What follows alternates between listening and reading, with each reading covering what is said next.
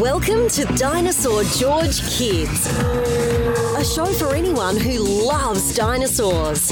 Dinosaur George has studied paleontology for over 50 years and has performed live to over 4 million students across the world. So sit back and enjoy today's show.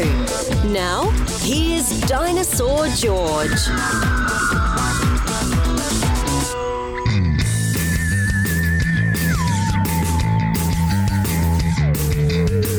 Hey there, future paleontologist.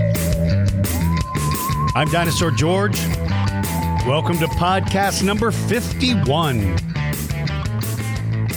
Now, you all know I've been putting out these podcasts really quickly. That's because I've had a lot of time off during the month of December and a little time off in November. So I want to record as many podcasts as I can while I have time, because my schedule's going to get crazy busy in January, February, March, and April. So I want to put out as many as I can. I know you can't listen to them all as quickly as they're coming out, but I just want to have plenty for you to listen to once the holidays are over and you're back listening to the podcast. So this is podcast number 51. And by the way, you know, I told you in my last podcast that somebody asked if we would please put the podcast number in the title so it's easier to know which ones you've listened to. It's easier to remember the numbers, right? And at the time, I said we couldn't do that because it has an effect on how the search engines find us. Well, we did a lot more research, and we talked to the actual hosting sites themselves. And they said, yes, it's true that if you put your podcast number in the title, that will affect people's ability to find your podcast. But it doesn't just look at the first couple of words or letters or numbers. It looks at the entire title. So if somebody searches Tyrannosaurus, they're going to find your Tyrannosaurus episode, even if it has a number in front of it. So we went back and we numbered each one of our podcasts. We gave each one a number, 1 through now this is 51. And hopefully that will help. So for the person who sent the suggestion, I don't remember who you are, but I want to say thank you for sending that suggestion, because our first research was no. And when we first set this podcast up, we said, no, we don't want to put the number in there because of that. But either that has changed or we misunderstood. But whatever the case, now when you look at our podcasts, you'll see that they are now numbered. And I hope that makes it easier for everybody. All right, very exciting news. In my last podcast, I said my goal before December is over, my goal was to get 200,000 downloads. Guess where we are as of today? 198,988 downloads. We are so close to hitting our goal of 200,000 downloads. So if you have friends or family or anybody that you can share our podcast with, do it. And hopefully they'll listen to a podcast and we'll get that famous 200,000 downloads. And some other exciting news. We are now listened to in 119 countries. We've just added another country since the last podcast. And we are now heard in 7,066 cities throughout the world. I'm so excited about these numbers, and it's because of you. It's because of all of you. You're the ones telling people. You're the ones sharing the info. So I just want to thank you all for doing that, because it really helps us a bunch. And speaking about all around the world, last Saturday, while I was in my store and my museum in San Antonio, Texas, at Trader's Village, I met the nicest man, and he and I began to talk, and guess what? His grandson, Sam, from North Carolina, loves the podcast. And so I want to give a special shout out to Sam in North Carolina. I met your grandfather at my store. He told me you were a fan. He's such a nice man. And I just want to say hello to you and the rest of your family. And I told your grandpa I was going to give you a special shout out, and I did. So Sam in North Carolina, thank you, buddy, for being a listener. And thank your grandpa for coming into my store. I'm not going to tell you what he bought, but I just want to tell him thank you for being so kind and coming into our store. For any of you that are either visiting San Antonio or will be visiting San Antonio or live in the San Antonio area, I try to be out at my store and museum at Traders Village every weekend, but some weekends I can't. So if you are planning a visit, the best thing to do, if you are a Patreon member, then the best thing to do is send me a message through Patreon if you're a Patreon member. If you're not a member of the Patreon club, you don't have to be a member of that club to contact me. Then the best thing to do is to make sure to join us on the Dinosaur George Kids Facebook group page. There you can send me a message and say, hey, we're going to be at your museum on this date. Are you going to be there? And that way I will know whether I'm there or not. I'd hate for you to come all the way out there and then be disappointed because we might be closed or I may not be there. So please always check first. Speaking of San Antonio in the area, on December 18th, that's in a couple of days, on December 18th, 2021, I will be doing a live presentation at the Bandera Museum of Natural History. That is in Bandera, Texas. That's kind of on the outskirts of San Antonio. It's open to everyone. You have to pay the admission to come into the museum, but it's a great museum. But I will be there at 1 o'clock on Saturday, December 18th, 2021. I will be there for about an hour. So for anybody that would like to come out, and by the way, if you do come out and you listen to this podcast, please come up and introduce yourself. Don't be shy. Come up and give me your name and tell me that you listen to the podcast. In fact, I'll make sure to write your name down and give you a shout out on the next podcast. So it's the Bandera Museum of Natural History, and you can actually go to their website. It's banderahm.org. It's spelled BANDERANHM.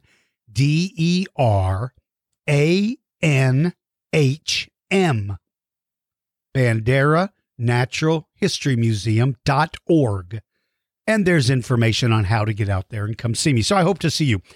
And one last thing, if you want to come see me at Traders Village before Christmas, the only day I will be there before Christmas will be Sunday, December 19th.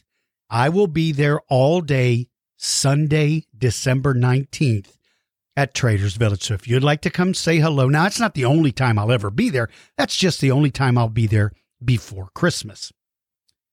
So, great news.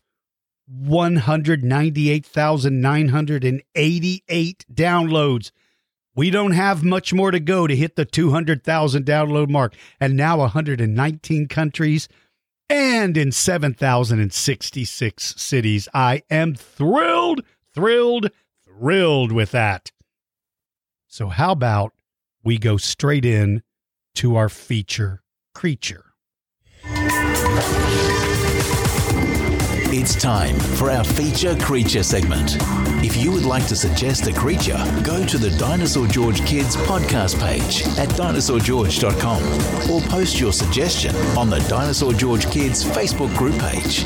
Now, here is your feature creature.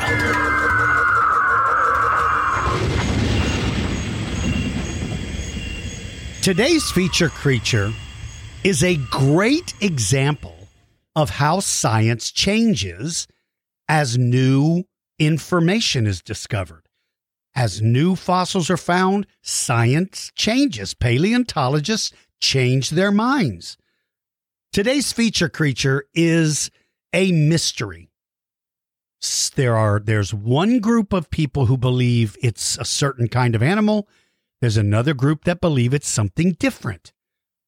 And each group is looking at the different fossil information, hopefully coming to an ultimate conclusion. Now, before I talk about Nanotyrannus, let me say this. To my knowledge, the majority of paleontologists believe that Nanotyrannus does not exist. They believe that the fossils that have been identified as Nanotyrannus are actually just young Tyrannosaurus rexes. So before I begin to tell you about Nanotyrannus, I want you all to know that this is a dinosaur where not everybody agrees what it is. I'm not going to try to convince you one way or the other, but I'm going to treat Nanotyrannus as its own species, at least when I talk about the size and when it lived and where it lived. But after that, we'll go back and you can decide. You can decide, do I think Nanotyrannus is actually a different kind of dinosaur? Or do I think Nanotyrannus is nothing more than a young Tyrannosaurus rex? And if it is, then the name Nanotyrannus is invalid. It shouldn't exist. So for right now, let me tell you about the dinosaur that some people believe is its own kind of dinosaur. Its name is Nanotyrannus. In English, that means pygmy or tiny tyrant. Remember, Tyrannosaurus Rex. Tyrannosaurus Rex means tyrant lizard king. Nanotyrannus means tiny tyrant or pygmy tyrant. Pygmy is another word used to describe something that's small. The estimated size of Nanotyrannus is 5.2 meters long. That's 17 feet long. That's how big some scientists believe this animal grows. Way smaller than Tyrannosaurus Rex.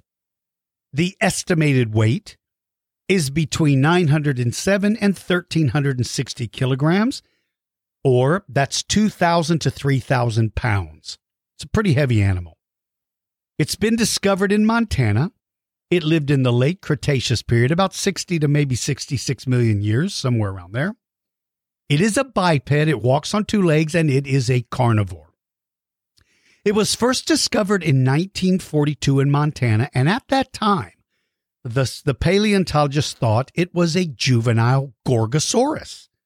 So they first thought it was a dinosaur called Gorgosaurus. They thought it was a young Gorgosaurus. But in 1988, paleontologists revisited that skeleton or that skull, and then they said, no, this is not a Gorgosaurus. This is not a baby anything. This is a grown-up, different species. And the name they gave it was Nanotyrannus. Now, why did they think it was an adult? Well, there's a couple of reasons. One, it had more teeth in its mouth than Tyrannosaurus Rex. It had more teeth sockets, meaning there was more teeth than a T-Rex. Now, that's a little confusing because not every T-Rex has the exact same number of teeth. That's the confusing part here. But on average, this dinosaur they called Nanotyrannus had more teeth. So that immediately made them say, look, this is a different kind of dinosaur. And its teeth were very different from those of Tyrannosaurus Rex. So they said it's got more teeth. It's not a baby. And it's got different kind of teeth. It should be its own species.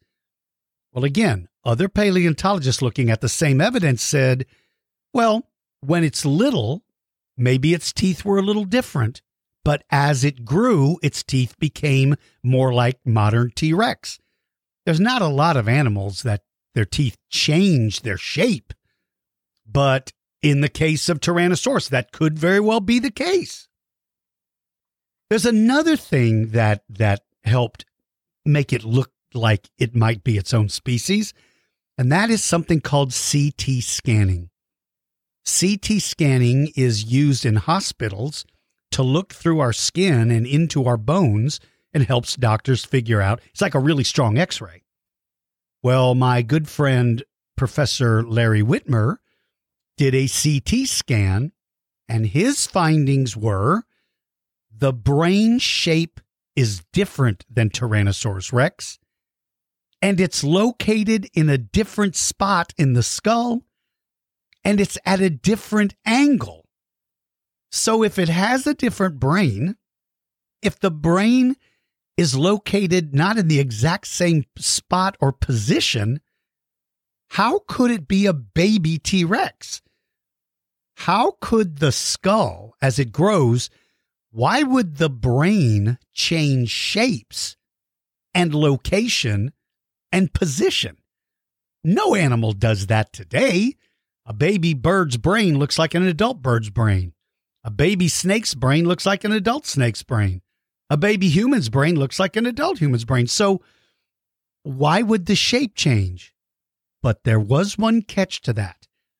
If I understand correctly, the brain case on the one being used wasn't complete. So it might have been deformed a little bit. But I remember speaking to Dr. Whitmer, and he felt at that time, the best evidence he had available, he said this clearly suggests that this is a different species. So the brain was different, and the skull is a little different. Now, see, since its discovery back in 1942, actually, since it got the name Nanotyrannus in 1988 or was reclassified, since 1988, there have been a couple of specimens of what look absolutely to be baby T-Rex skulls. And these babies look just like adult T-Rexes with the same kind of teeth and the same kind of skull. And so the question is, if Nanotyrannus is a young T-Rex, and if they're finding baby T-Rex skulls that look different, then that would seem to me to be a pretty good indication. But once again, here's the catch with that. When a private group or a private person finds a dinosaur, paleontologists most of the time will not pay any attention to it. They don't look at it.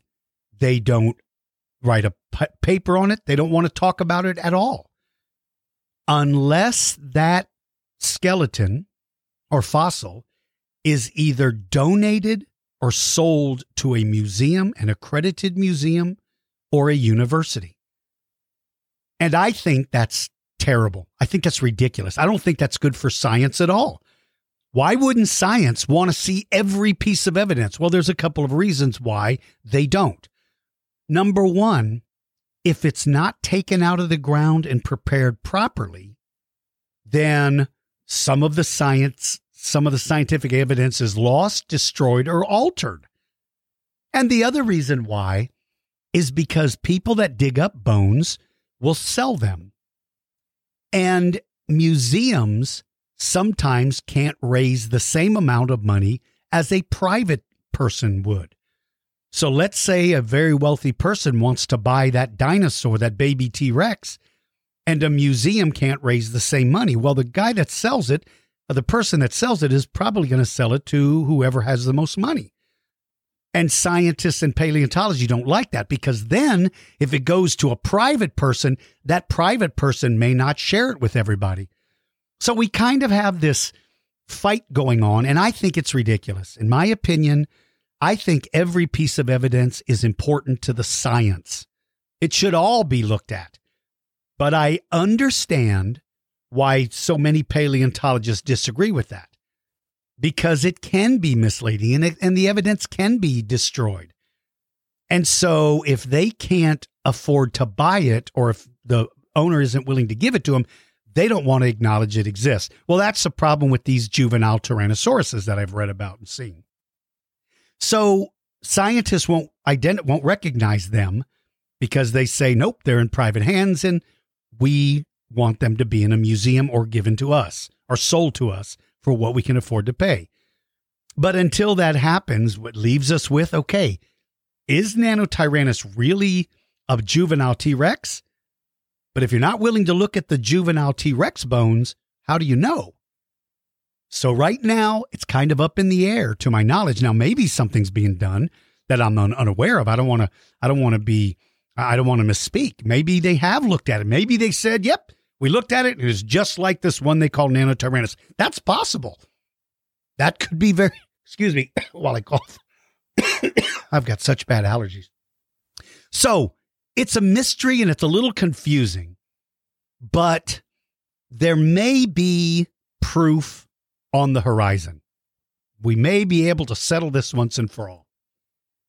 They found this a private collector found this incredible fossil of two skeletons, one of a carnivore and one of a triceratops, found together in what looks like a fight.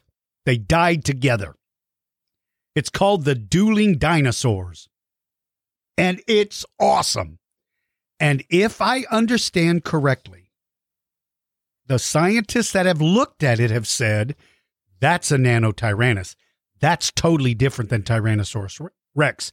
Its arms are different. Its skull is different. Its vertebrae are different. That is a Nanotyrannus. But other paleontologists are saying, well, until it's in a proper museum, we're not going to weigh in on it. Well, it looks like it's now going to go to a museum. And if it does, this might solve the question. Could it be that Nanotyrannus will now be identified as a legitimate species? Or are they going to look at it and say, nope, this is a baby Tyrannosaurus Rex, or a juvenile. I don't want to say baby. It's a young one. Whatever turns out to be, it's going to be exciting no matter what, because now we're going to have one more piece of evidence to learn about the king of the dinosaurs, or we're going to say there was a young or a smaller version living with Tyrannosaurus Rex that probably fought with it. It's exciting, and if I ever get any update on it, I will absolutely share it with you. But for right now, Nanotyrannus is not considered a legitimate species as of today. So if you look up Nanotyrannus, you might not see anything on it. You might see Tyrannosaurus Rex. And that's because right now the people in charge of the legitimate naming of dinosaurs have decided that Nanotyrannus is not valid. It's not a real animal. It's just something that they misnamed. But keep in mind, remember when they first found it, scientists thought it was Gorgosaurus. So mistakes can happen. It doesn't mean paleontologists are always right, but it doesn't mean they're always wrong. It just means that as more information becomes available, then they may change their mind. So stay tuned to Nanotyrannus. It could be that it is not a legitimate species, or it could be it's going to be a legitimate species. How cool is that? All right, with Christmas holidays coming up, if you would like to become a Patreon member, that would be a great Christmas gift to receive. On Patreon, we're doing a lot of really cool stuff, great lessons. And the coolest thing about becoming a Patreon member is all of the past lessons we've done are recorded and you're able to watch them. And there's something like, I think there's like 30 or 40 or 50 lessons that you can watch. So you can go back and watch all of the ones in the past and join us live for all the future ones. So if you'd like to become a Patreon member, and I hope you do, you can go to dinosaurgeorge.com and you will see a link to the Patreon club there. Or if you want to go to the Dinosaur George Kids Facebook group, we have all kinds of links there that will take you to that site. Or finally, if you would like to just go straight to Patreon, then you'll find that at patreon.com/Dinosaur George. Dinosaur George is one word. Patreon.com/Dinosaur George. Speaking of the Dinosaur George Kids Facebook group, how about we jump over there and we take a look at some of the comments and things that people have left us. All right, let's go. Let's say this is Oliver from Connecticut, who's 5 years old, sent a beautiful picture, said, hello, DG. Over the past few days, your podcast has become a new and rapid hit at our house. I'm so glad to hear that, you guys. Thank you. Oliver, age 5, from Connecticut, drew this picture of you in the Indominus Rex pin. Don't worry, though. Some Army men are there to help. Well, thank you for sending in the Army. I love this picture, Oliver. It's really great. And thank you for sending in the Army to protect me from being eaten. Usually I don't end up in the good spot. I'm always eaten by you rotten kids. But this one, you sent in the Army. Thank you, Oliver. That's very, very kind of you, my friend. All right. Hey, this is kind of cool. All right. This is so cool. This came from the Kelly family. Let me play this for you guys. Hang on a second. Hold on. This is very cool. Let's see if I can get this to play. This, he's holding up a little Pikachu, by the way. Happy birthday to you. I'm going to shock you now. Happy birthday to you. All right. This is the coolest thing I've ever seen. I must have you tomorrow. Oh, you guys, the Kelly family, thank you guys so much for doing that. I got a happy birthday song. My birthday is December 18th. I got a birthday song sung by Pikachu, who shocked me, by the way. You guys are the best. Thank you so much for doing that. What a kind thing to do. You guys are absolutely great. And speaking of another video sent in, this is so cool. This is a Who Would Win sent in from Patreon Club member George Allosaurus. He's a T-Rex member, and I'm so glad you joined. Let's see what this is going to be. Let's see.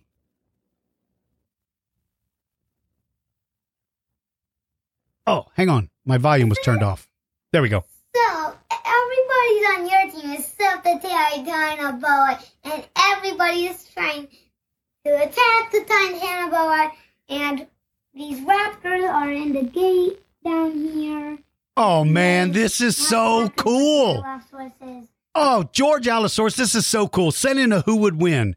Dinosaur George with 20,000 stink bombs, plus all these dinosaurs, plus 20,000 more stink bombs versus Titanoboa.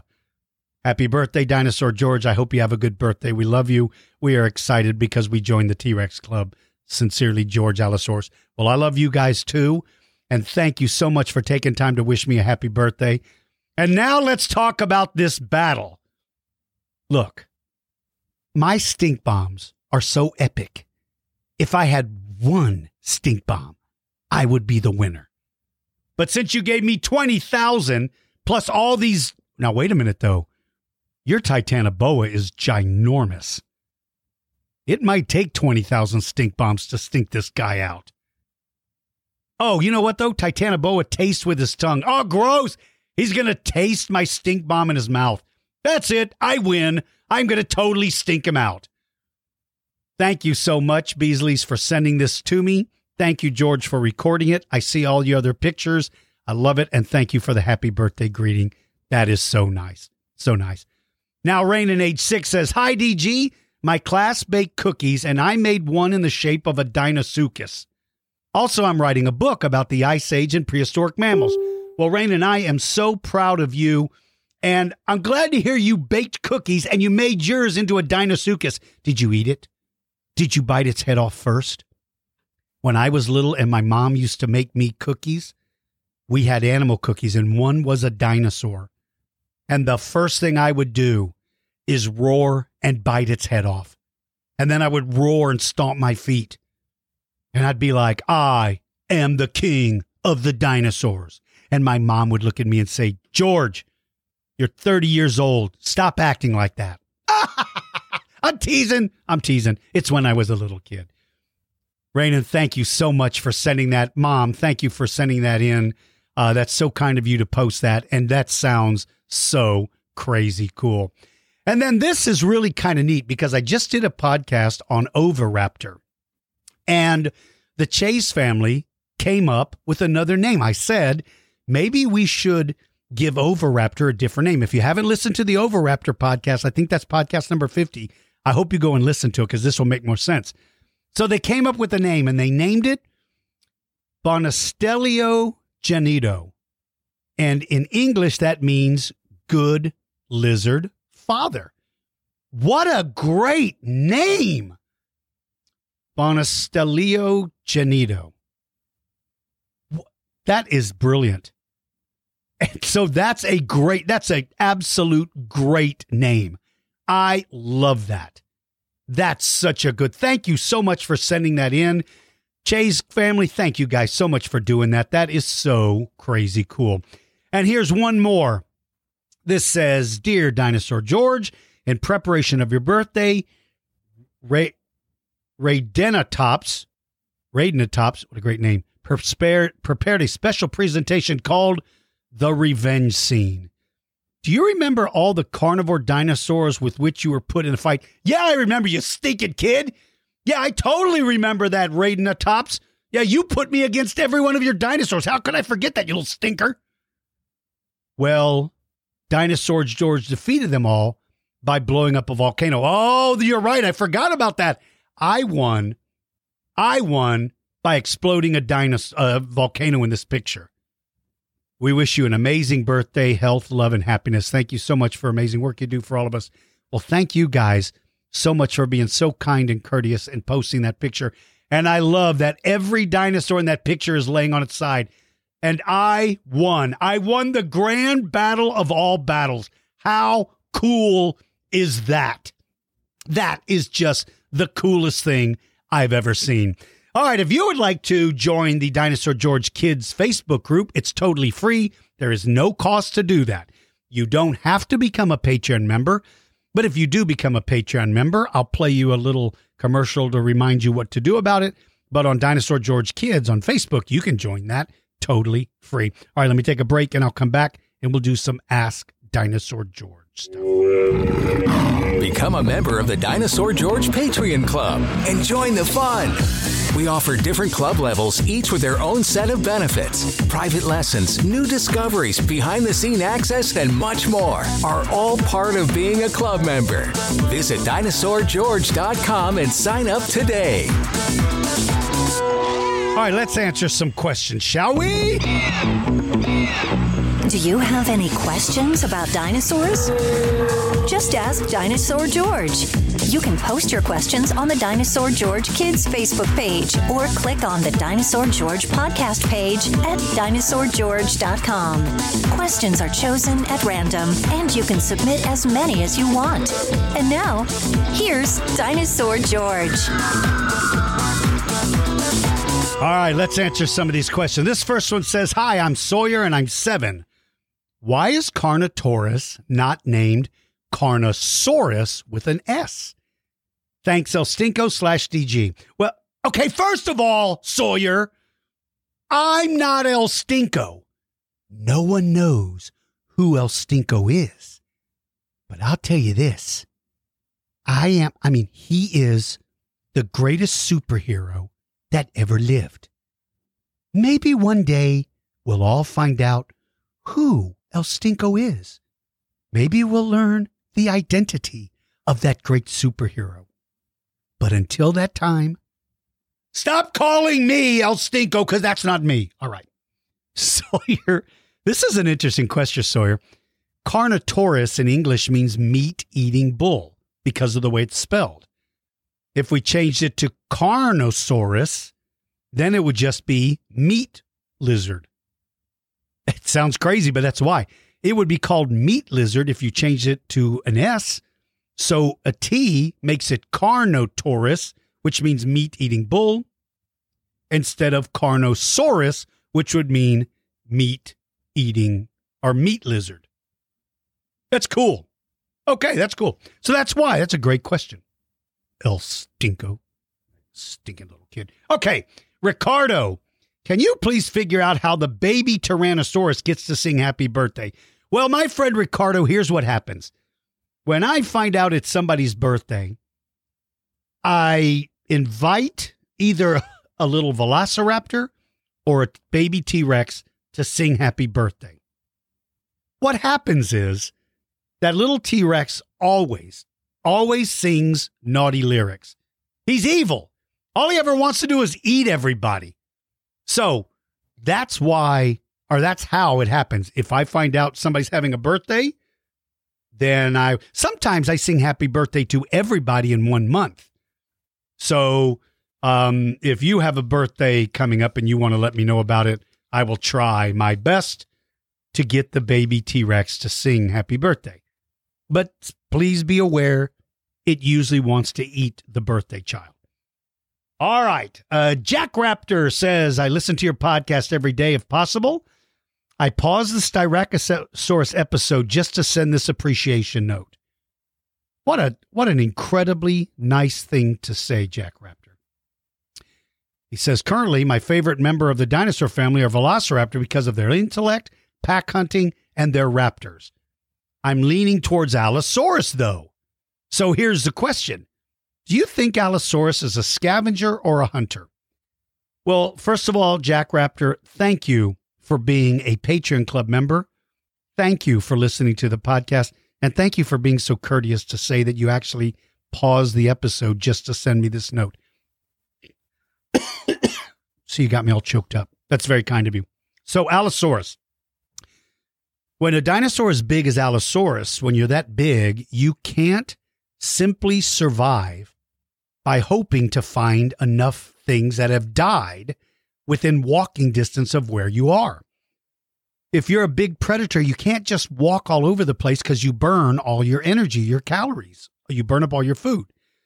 So it's better to have a smaller territory where you wait for plant eaters to come to you, and then you attack them and you kill them, and that's how you survive.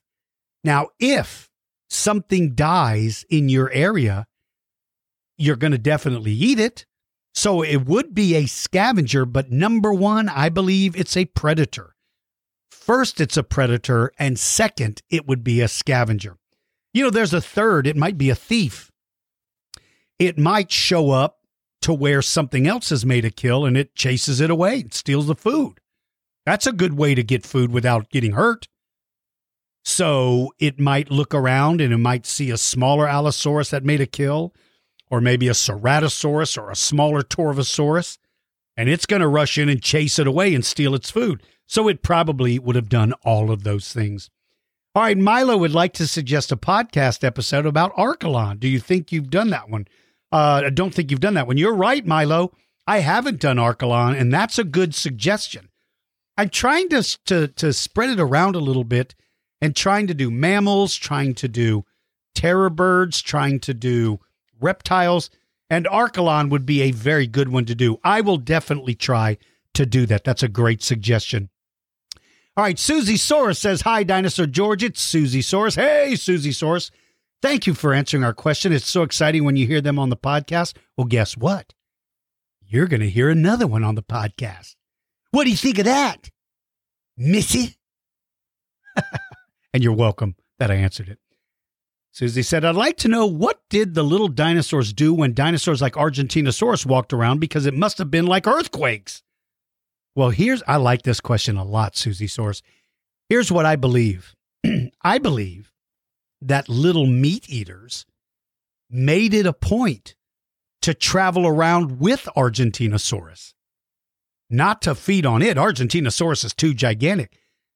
But to your question, when Argentinosaurus is walking, animals can feel the vibrations in the ground. They're either going to run underground and hope that it doesn't crush the nest or the den. They're going to scurry up a tree and hope they don't get stepped on. Or they're going to take off running and run for cover. That's why I think little meat eaters would be walking in front or underneath the Argentinosaurus and dinosaurs like that. Because they're looking for the meal to come running out of their hiding space, and they can take off after and catch it. So Argentinosaurus is oblivious to what's in front of it. It's just walking to go get something to eat. It doesn't care what's under its foot. If you're there, you're going to be turned into a Pancakeosaurus. But little carnivores are going to walk ahead to take advantage of it. They want to be around. See, if you're really tiny, Argentinosaurus won't care. Now, big carnivores aren't going to do that because Argentinosaurus isn't going to stand for that because big carnivores could take on their babies. But if you're little carnivore and you're too tiny to even attack the babies, it's not going to pay attention to you. Now, when they're first hatched, the Argentinosaurus is going to keep all predators away, I think. But if it's adults, I think if you saw Argentinosaurus, and you want to know something else, I think some medium and smaller plant eaters would have followed Argentinosauruses. They would have followed them around and picked up the leaves that they dropped when they bit them off of the trees. If you're a small dinosaur, you can't reach up into those tall trees to get leaves. Argentinosaurus is going to grab mouthfuls and some of it's going to drop to the ground. I think plant eaters follow them around. And not only that, Argentinosaurus is not going to walk around smaller trees. It's just going to push them over. And if you're small and you're a plant eater, you want to be there when that tree comes crashing to the ground because you get leaves. Otherwise, you'd never be able to reach. You're not tall enough. So instead of all animals running away from Argentinosaurus or dinosaurs as big as Argentinosaurus, again, I apologize for coughing, I think they would have followed them. Now, when they walked, the ground wouldn't be like an earthquake. I know you would think of that, right? Because they're so big. But they probably had pads on their feet like elephants. Elephants walk and actually don't make a thunderous noise when they walk. You can feel the vibrations, but they're not as big as you might think. So I believe animals actually followed or walked with or behind Argentinosauruses. It's a very good question. Okay, this question is from T-Rex Wes, who has a very hard question. How did dinosaurs become alive and come to Earth? T-Rex Wes, that is the hardest question. That is a super hard question. The reason why I hesitate answering this question is because there's so many different opinions by so many different families. Some families feel one way, others feel another way. I don't want to be a confusion in a family. That's not my place. So let me say this. Some people believe, T-Rex Wes, that dinosaurs evolved, came from other animals that slowly changed and ultimately became the dinosaurs. Other families believe that a higher power, a god or God, made them. But I don't know the answer to which one is the correct answer. I have my opinion, but when we're dealing with subjects like this, and this is one of the few subjects I ever say this, I'm not going to give my opinion because so many of my listeners are young and it can be very confusing. And quite frankly, it's hard for parents whose children are taught something different because the parent, the kids are more likely to listen to the other person and not so much the parent because they hear from their parents every day. So they listen to me and they think, well, he must be the expert, so he would know more than my mom or dad or my family. So in this particular case, T-Rex Wes, it's a brilliant question. It's an amazingly exciting question because no matter where they came from, it's exciting to think that they were here. And I'm just going to leave it at that. And I hope you understand. I hope you understand that question. Okay. But that's a brilliant question. And you're right. It was a hard question. Okay. This last one comes from Findorex, age 5. Findorex says, this is a great name, by the way. I really love your podcast. We listen whenever we're in the car. Well, that's very good. Now, you're 5 years old, Findorex. Are you driving? Are your parents in the back seat asleep while you're driving the car? Because if they are, you might want to wake them up and say, Mom, Dad, I'm 5 years old. I'm not supposed to be driving. Okay, I have a feeling you probably are not the driver, but I'm just asking.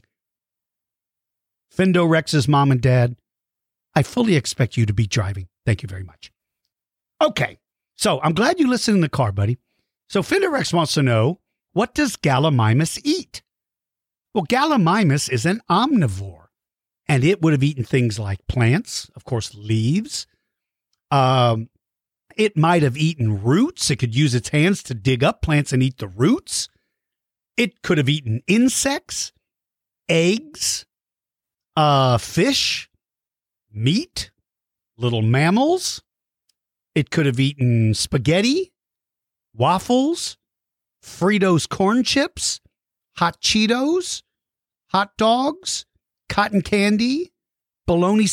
Okay, now wait a minute. Where did all those come from? I am so sorry. I don't know how those got on my mind. I should have stopped with eggs. Okay, in all honesty, insects, plants, fruit, eggs, little mammals, reptiles, snakes, lizards, anything it could have caught, I think it would have tried to eat. That's a super great question. All right. Now comes the time so many of you have been waiting for. Who would win? What if two different prehistoric creatures fought? Who would win? T-Rex versus a giant wolf? Raptor versus terror bird? Spinosaurus versus Triceratops? You choose the animals, and Dinosaur George will size them up and pick a winner. Now, get ready. It's time to find out who would win. All right. Here we go. Remember, to send in a who would win, you have to be a Tyrannosaurus Rex member of the Patreon Club. Let's go. This one says, hi, I'm Grady, and I would like to know who would win. Brachiosaurus versus Argentinosaurus. Thank you and happy birthday, El Stinko. Well, thank you very much, Grady, for wishing us a happy... Okay, wait a minute. What? Why would you say happy birthday and then add El Stinko? Grady, are you under the impression that I am El Stinko? Because everybody knows I'm not. Nobody knows the identity of El Stinko. So stop calling me El Stinko. But thank you for the happy birthday wishes. That's very kind of you, Grady. Brachiosaurus versus Argentinosaurus. Man, you would probably hear this battle from a mile away. You would probably hear these thunderous sounds of either them using their tail to slap the other one or maybe running in and charging each other and hitting each other. It would have sounded like thunder. You know, earlier, Susie Soros mentioned about when Argentinosaurus walked, it would have sounded like an earthquake. A battle between Argentinosaurus and Brachiosaurus, that would have been an earthquake. And if one of those dinosaurs get knocked down, I don't know if it's going to be able to get back up again. They're so big and they weigh so much. But I think Argentinosaurus is going to have the advantage. It definitely has the size advantage, but it also has an advantage by having a more flexible tail.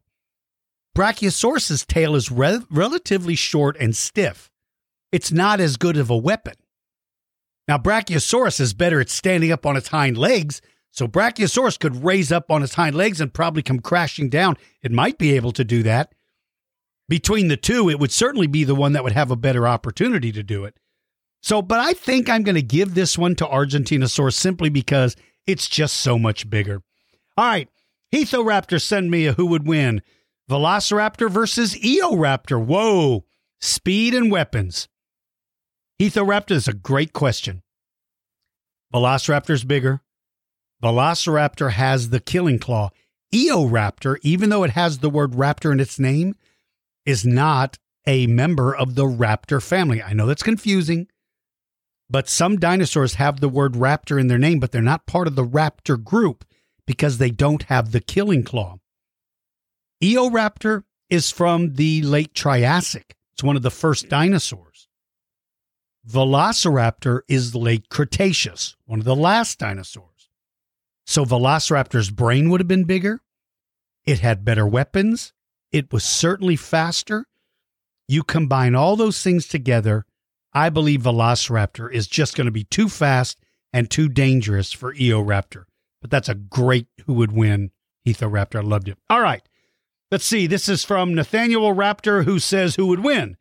Giganotosaurus versus Diplodocus versus T-Rex versus El Stinko with no stink bombs. Well, let's take a look and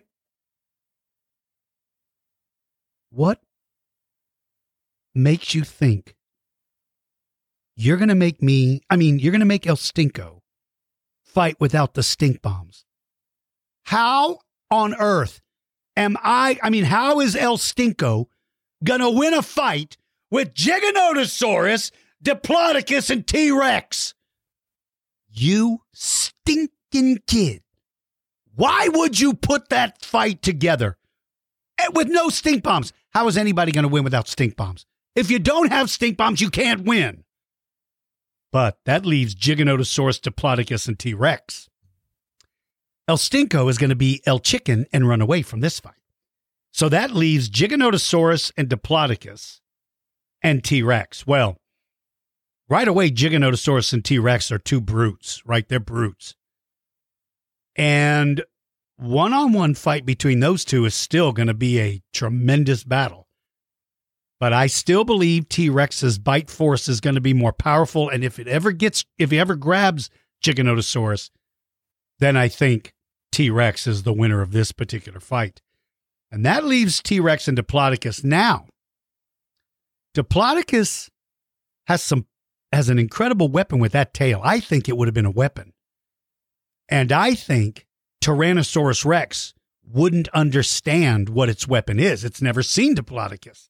It doesn't know how to defend itself. And it might come in too close. And one crack of that tail across the skull of Tyrannosaurus Rex, with a direct hit, it could maybe blind the Tyrannosaurus Rex. It might take away T-Rex's eyesight with one crack of that tail. Then the fight's over. I'm actually going to give this battle to Diplodocus. I'm going to give this battle to Diplodocus. Why? Because I don't think Giganoto can take on T-Rex. And in this particular case, I don't think T-Rex can win. And El Stinko with no stink bombs, well, that's just not fair. That means that means he doesn't stand a chance. All right, this one comes from Joey. 3 Spinosauruses versus 3 T-Rexes versus 5 Velociraptors fighting on a pier, and a Mosasaurus shows up. Well. 3 Spinos and 3 Rexes. This is a tough one. 5 Velociraptors, they're certainly fast. But there's no way they want to get around these other ones. Even though they have more numbers, they're making a run for it. They're going to stand on the edge of the pier and watch the fight. So that leaves 3 Spinos and 3 Rexes going at it. Tyrannosaurus Rex is made for fighting all the time. Spinosaurus appears to be better suited for catching fish, and fish don't fight back. Therefore, it doesn't have the same fighting skills because it doesn't need them. So in my opinion, 3 Rexes wipe out 3 Spinos. Now, the 5 Velociraptors who are sitting on the edge of the pier watching the fight don't realize that there is a mosasaur lurking in the water beneath the pier.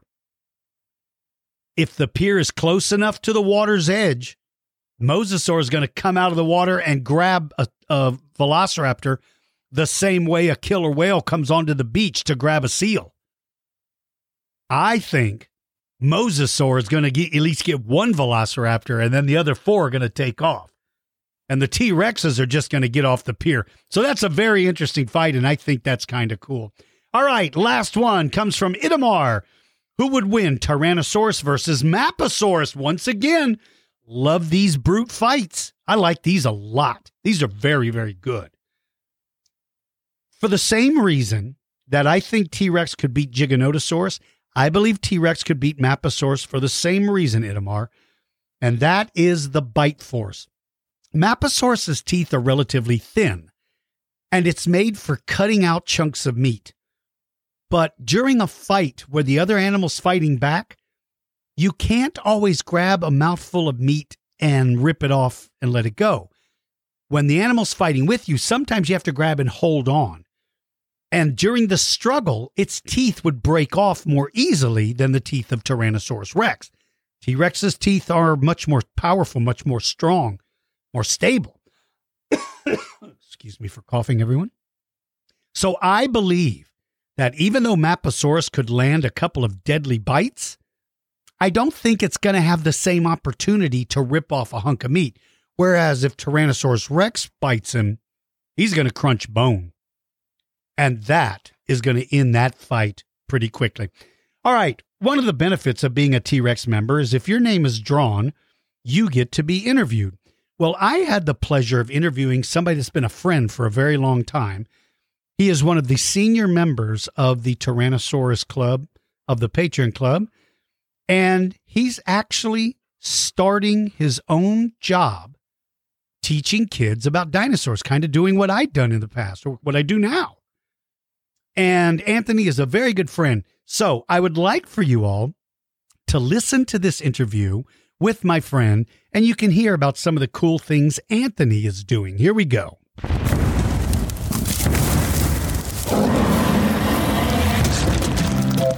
How would you like to be interviewed on a future podcast episode?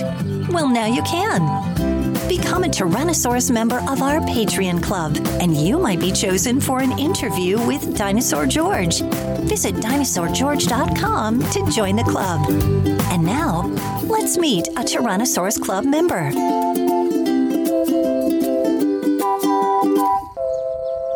All right, the interview this time, I was very excited that my friend Anthony's name came up. Anthony is one of the senior members of the Dinosaur George Kids Facebook group.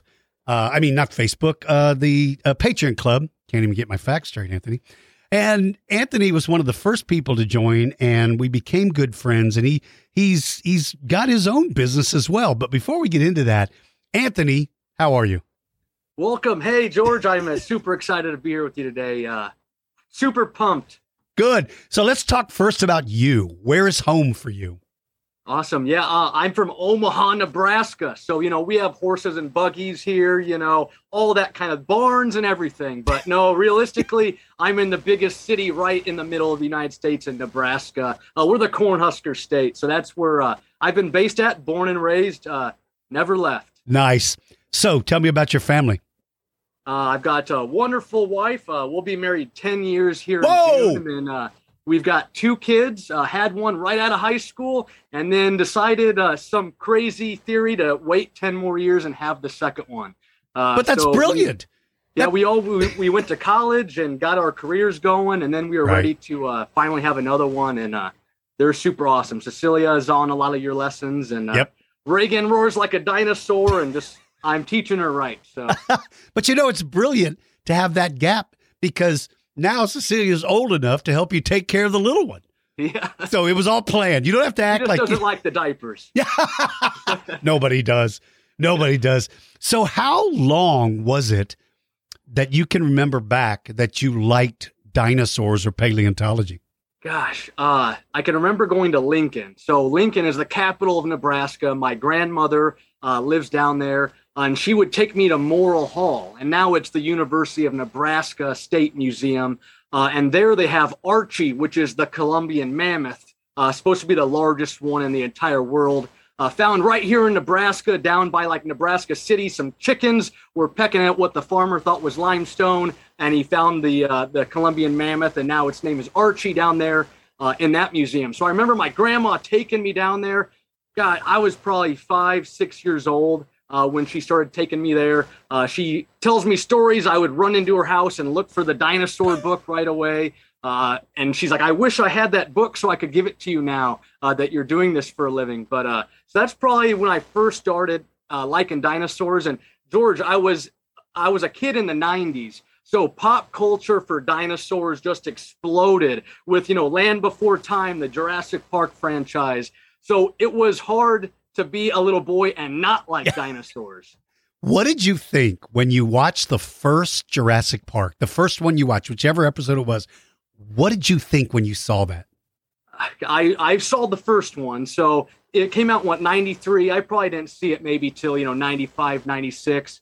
But, that first scene when the Velociraptor quickly eats somebody was crazy. Me and my little brother always laughed when the guy got eaten by the T-Rex when he was sitting on the toilet. So, but great movie. And then I was at the peak of my childhood, about 13, when Jurassic Park 3 came out. So that's one of my favorites, even though everybody kind of dogs on that one. But that's the Spinosaurus. So that's probably why I like the Spinosaurus so much, because of that third Jurassic Park film.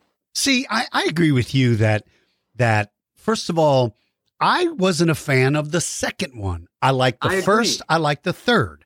So to me, when people get upset about the third, I'm like, it's the first good look at Spinosaurus. Yeah. And they made him huge, and they made him aquatic, which was kind of advanced for that time. 2 legs. Yeah, exactly. Yeah, exactly right. That's right. So, yeah, I totally agree. I think they rag on that one too much, and I think it was great. So, like most kids go through these phases, right? They really like dinosaurs, then there's something else. Did you ever lose your love of dinosaurs? Yeah, it went away, middle school, I'm getting into wrestling, cars, sports, football. So, I left dinosaurs, and it's sad when I think about it now, like, what if I would have just kept with it the whole time? And it wasn't until the Jurassic World franchise came out, and it kind of dove me back into my childhood in the 90s with the Jurassic Park franchise as a whole.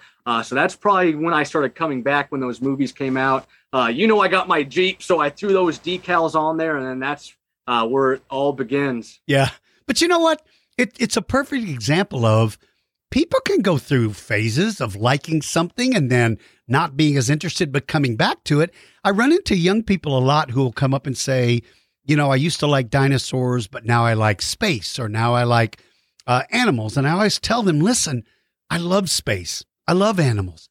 They're just as important to me as dinosaurs. There's nothing wrong with finding interest in other things. So you're a shining example of somebody who loved them, kind of looked at other things, and then came back to them again, which I think is cool.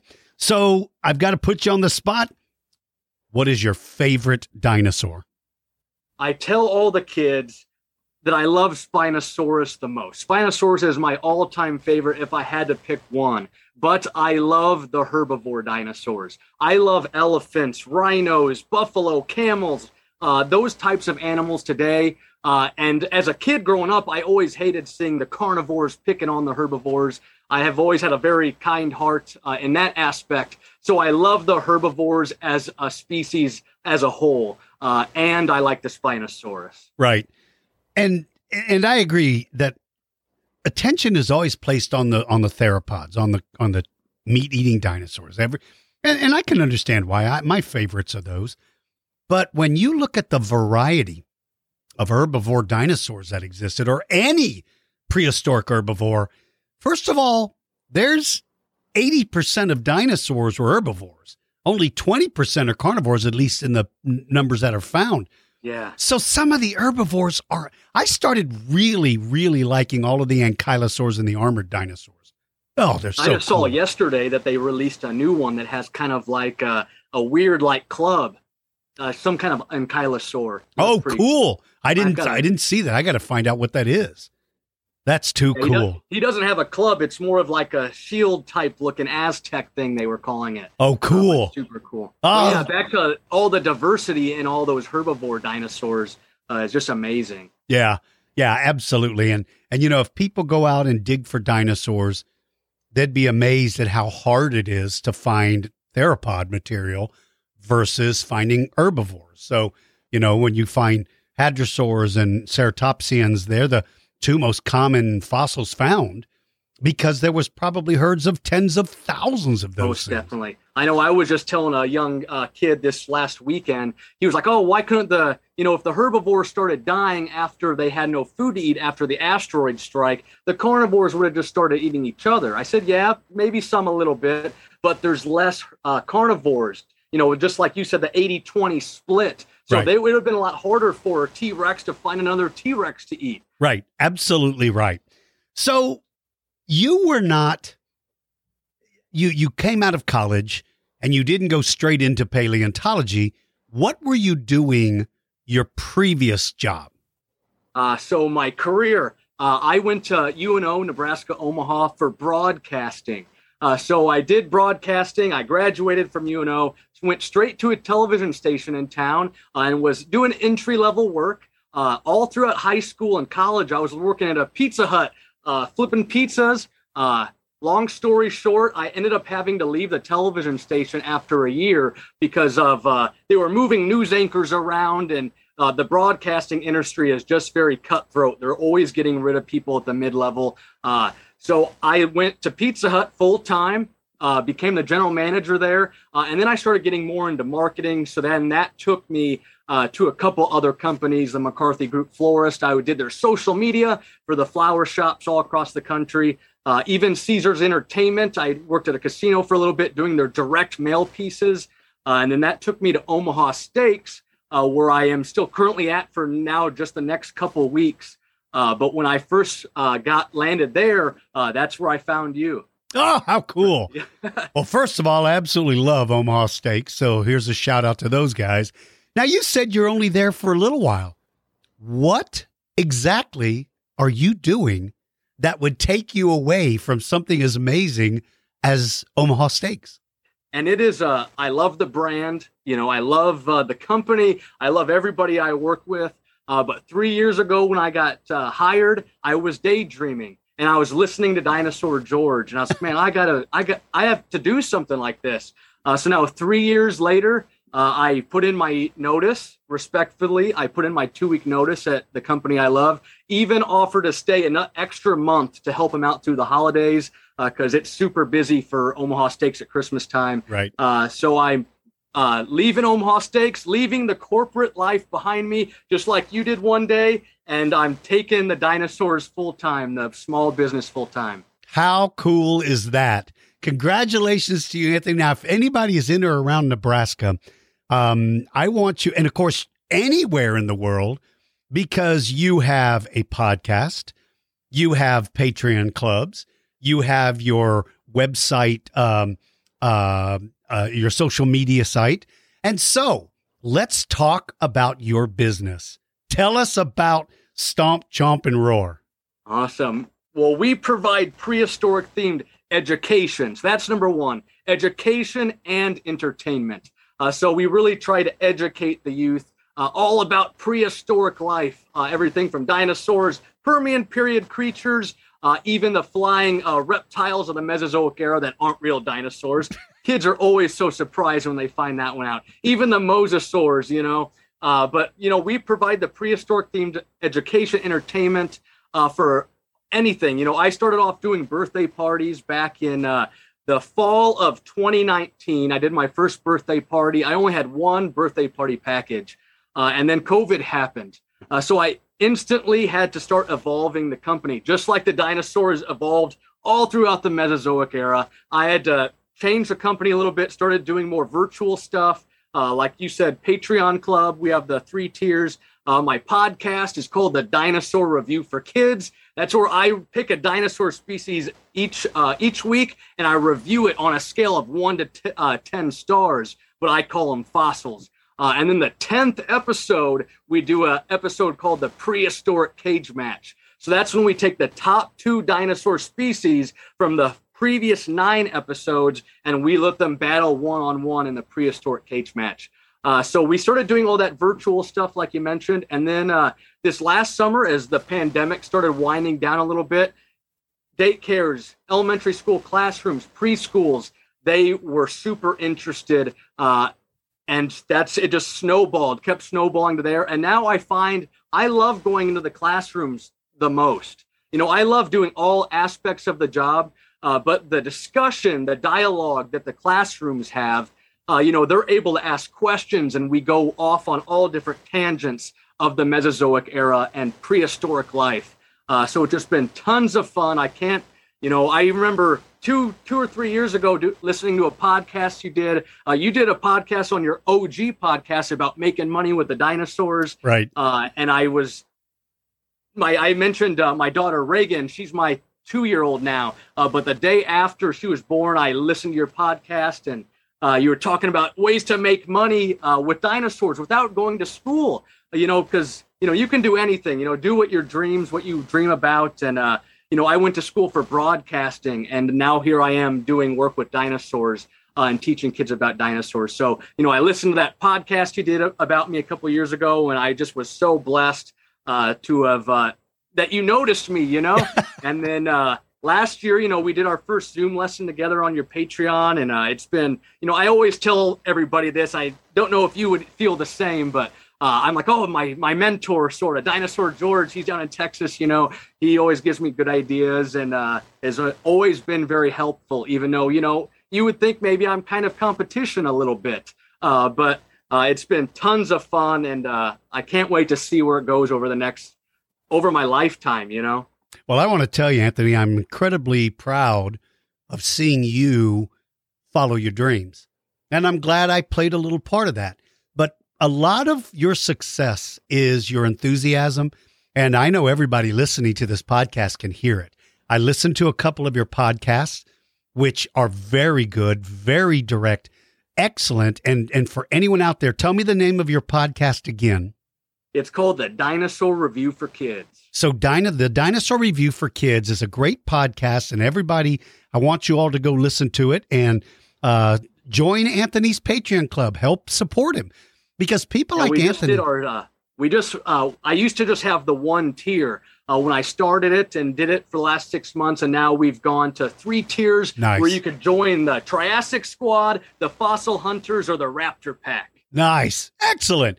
So it'd be a great thing to do, and Anthony, you're filling a void that exists between paleontology and the public.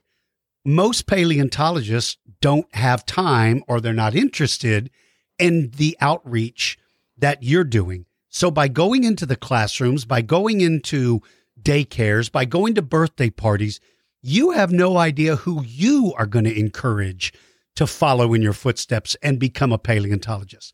To me, the greatest success of all is for a young person to come up and say, I'm a paleontologist because of you, which is a great feeling. And I know you're going to have thousands of those in your career. So it's Stomp, Chomp, and Roar. Now, they can also find you on Facebook, right? Yeah, Facebook, just Stomp, Chomp, Roar again for all my social media handles, Facebook, Instagram, Twitter. I just downloaded the TikTok, so I'm going to try and get into that a little bit. Nice. And see how that goes. Nice. So for people living in or around Omaha, birthday parties, you guys, people are always looking for things to do on birthday parties. You can actually hire Anthony to come in, bring his replicas, bring his fossils, bring his cool stuff and his knowledge and his fun. You can do that if you are at a school or a daycare or anything in or around that area. You can contact him and you can reach him through Stomp, Chomp, and Roar, which is his handle. Like he said, you can find him on Facebook, which is the easiest way. And then while you're there, you want to find out about becoming a Patreon member and joining his club and being a part of the stuff that's happening.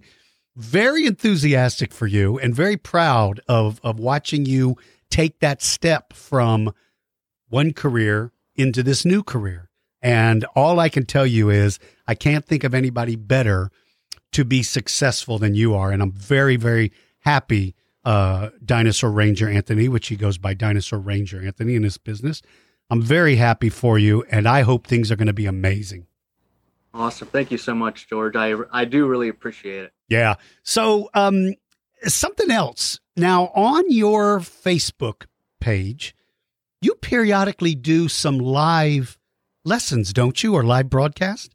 Yeah, after I did the Patreon club, that went down a little bit. Sure. But I still just did one last on Thanksgiving. We did a dinosaur toy parade for a lot of kids. Because we see the Macy's Day Parade, and I still love that one. But every year it seems like there's less balloons and more of the dancers and the singers. So I wanted to do something right here in the science lab that I'm in, and I had a lot of my toys come across the stage, and I talked about each of them a little bit as they went by. So I had a lot of. It's super awesome when you get moms sending you messages, and they're like, "Oh, my son's watched it 3 times already today." It just it really makes your heart melt, and that you're doing the right thing. Well, you are doing the right thing, and all I can say is I don't know of anybody I would feel more comfortable recommending to all of my listeners as a great resource, a very kind man, very enthusiastic and very knowledgeable person in paleontology. And you have a great way of communication, and I saw pictures you posted of a school you just visited a day or two ago, right? And the looks on the kids' faces were great, man. Yeah, we had a lot of fun. We went down to Lothrop Elementary, so quick shout out to them. But we just had tons of fun down there, and it reminded me a little bit of a story that I've heard you tell before about, going into kind of the inner city neighborhoods where, they don't get very much of the cool stuff. And a lot of people would be maybe afraid to go into the more poor areas of town. And I went down there and, it really makes me happy when not only the students are amazed, but even the teachers stand up and they're like, oh my God, that was totally awesome, and it's like, I have so much fun doing it. And, it's crazy. Well, it shows. It absolutely shows. Well, I want to tell everybody again to find out about Dinosaur Ranger Anthony and Stomp, Chomp, and Roar, his company, which he's going full time with it. I definitely want you, if you live in or around the Nebraska, certainly Omaha, Nebraska, but anywhere I would imagine in Nebraska, if you are with a school, contact him, have him come in and talk to a class or have him talk to the entire grade or whatever you'd like to do. And if you would like a birthday party and you live around that area, that's the man to call because I guarantee you it's going to be a great time. Dinosaur Ranger Anthony, one more time, tell us where everybody can find you. You can go to stompchomproar.com to find all my packages. Everything's on there. You can find links to anything like my podcast, the Dinosaur Review for Kids, or the Patreon Club, which is just Stomp, Chomp, Roar. Nice. So everybody listening, I want you all to know that Dinosaur Ranger Anthony is a perfect example of somebody that can take a love of dinosaurs and turn it into a career. Yes, going to school would be the best route. It's a very important thing, but I want you to know that there's so many opportunities in paleontology. And here we have a shining example. So Dinosaur Ranger Anthony, we have, I think, 187,000 downloads of this podcast. So there are going to be children all over the world listening to you. What would you like to say to the kids all over the world? I just got to say to everybody that don't let anyone hold your back, and you gotta live out your dreams because we only live once. And I do recommend going to college. I have a degree in broadcasting, but just because I have a degree in broadcasting doesn't mean that I don't have to go and do some kind of field in geology or paleontology or dinosaurs. Let your imagination shine and, do what makes you happy every day. Man, I sure appreciate you. Thank you so much for taking time to visit. Thank you, George. All right. That was my friend Anthony. And I hope you enjoyed today's lesson. I do have a project for you if you would like a project. If you are a Patreon Club member, I'd love to have you send me a message about what you think about Nanotyrannus. Do you think it's going to be its own species? Do you think they're going to decide it is just a juvenile T-Rex? I know it's hard to guess because you don't have all the evidence, but I would just like your opinion. Also, if you follow me on the Dinosaur George Kids Facebook group, I'd like your opinion as well. Do you think Nanotyrannus will become a legitimate dinosaur? Or do you think they will find out it's just a young Tyrannosaurus Rex? Whatever the case is, I hope you enjoyed today's lesson. I will probably have time to do one more podcast before now and Christmas. And so I will try to get them out as quickly as I can. Have a great day, everybody. If for some reason I don't have another podcast, Merry Christmas, Happy Hanukkah, Happy Holidays to you all. Be safe, be kind, speak kindly to people. Let your friends know that they're important to you. Tell your parents how much you love them. That's very important too. Your parents do so much for you, but sometimes we forget to tell them what they mean to us, and they need to hear it too. And if you're 5 years old and you're driving the car while your parents are in the back seat sleeping, wake them up and tell them to change spots with you. You're not supposed to be driving. See you guys. Have a great day.